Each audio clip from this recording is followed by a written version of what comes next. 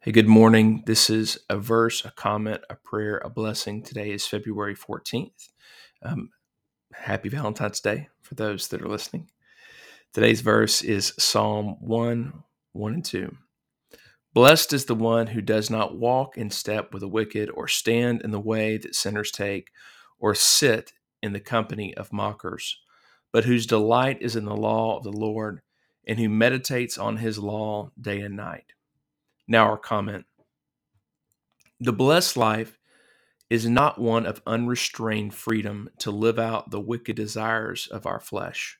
No, the blessed life is the one that meditates on and embraces the liberating law of the Lord, which guides us away from the desires of our flesh and to the abundant provision of God's mercy and grace in Christ Jesus.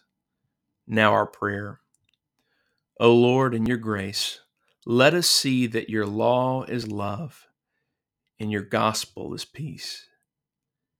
Your prohibitions and admonitions are aimed at our good and your glory.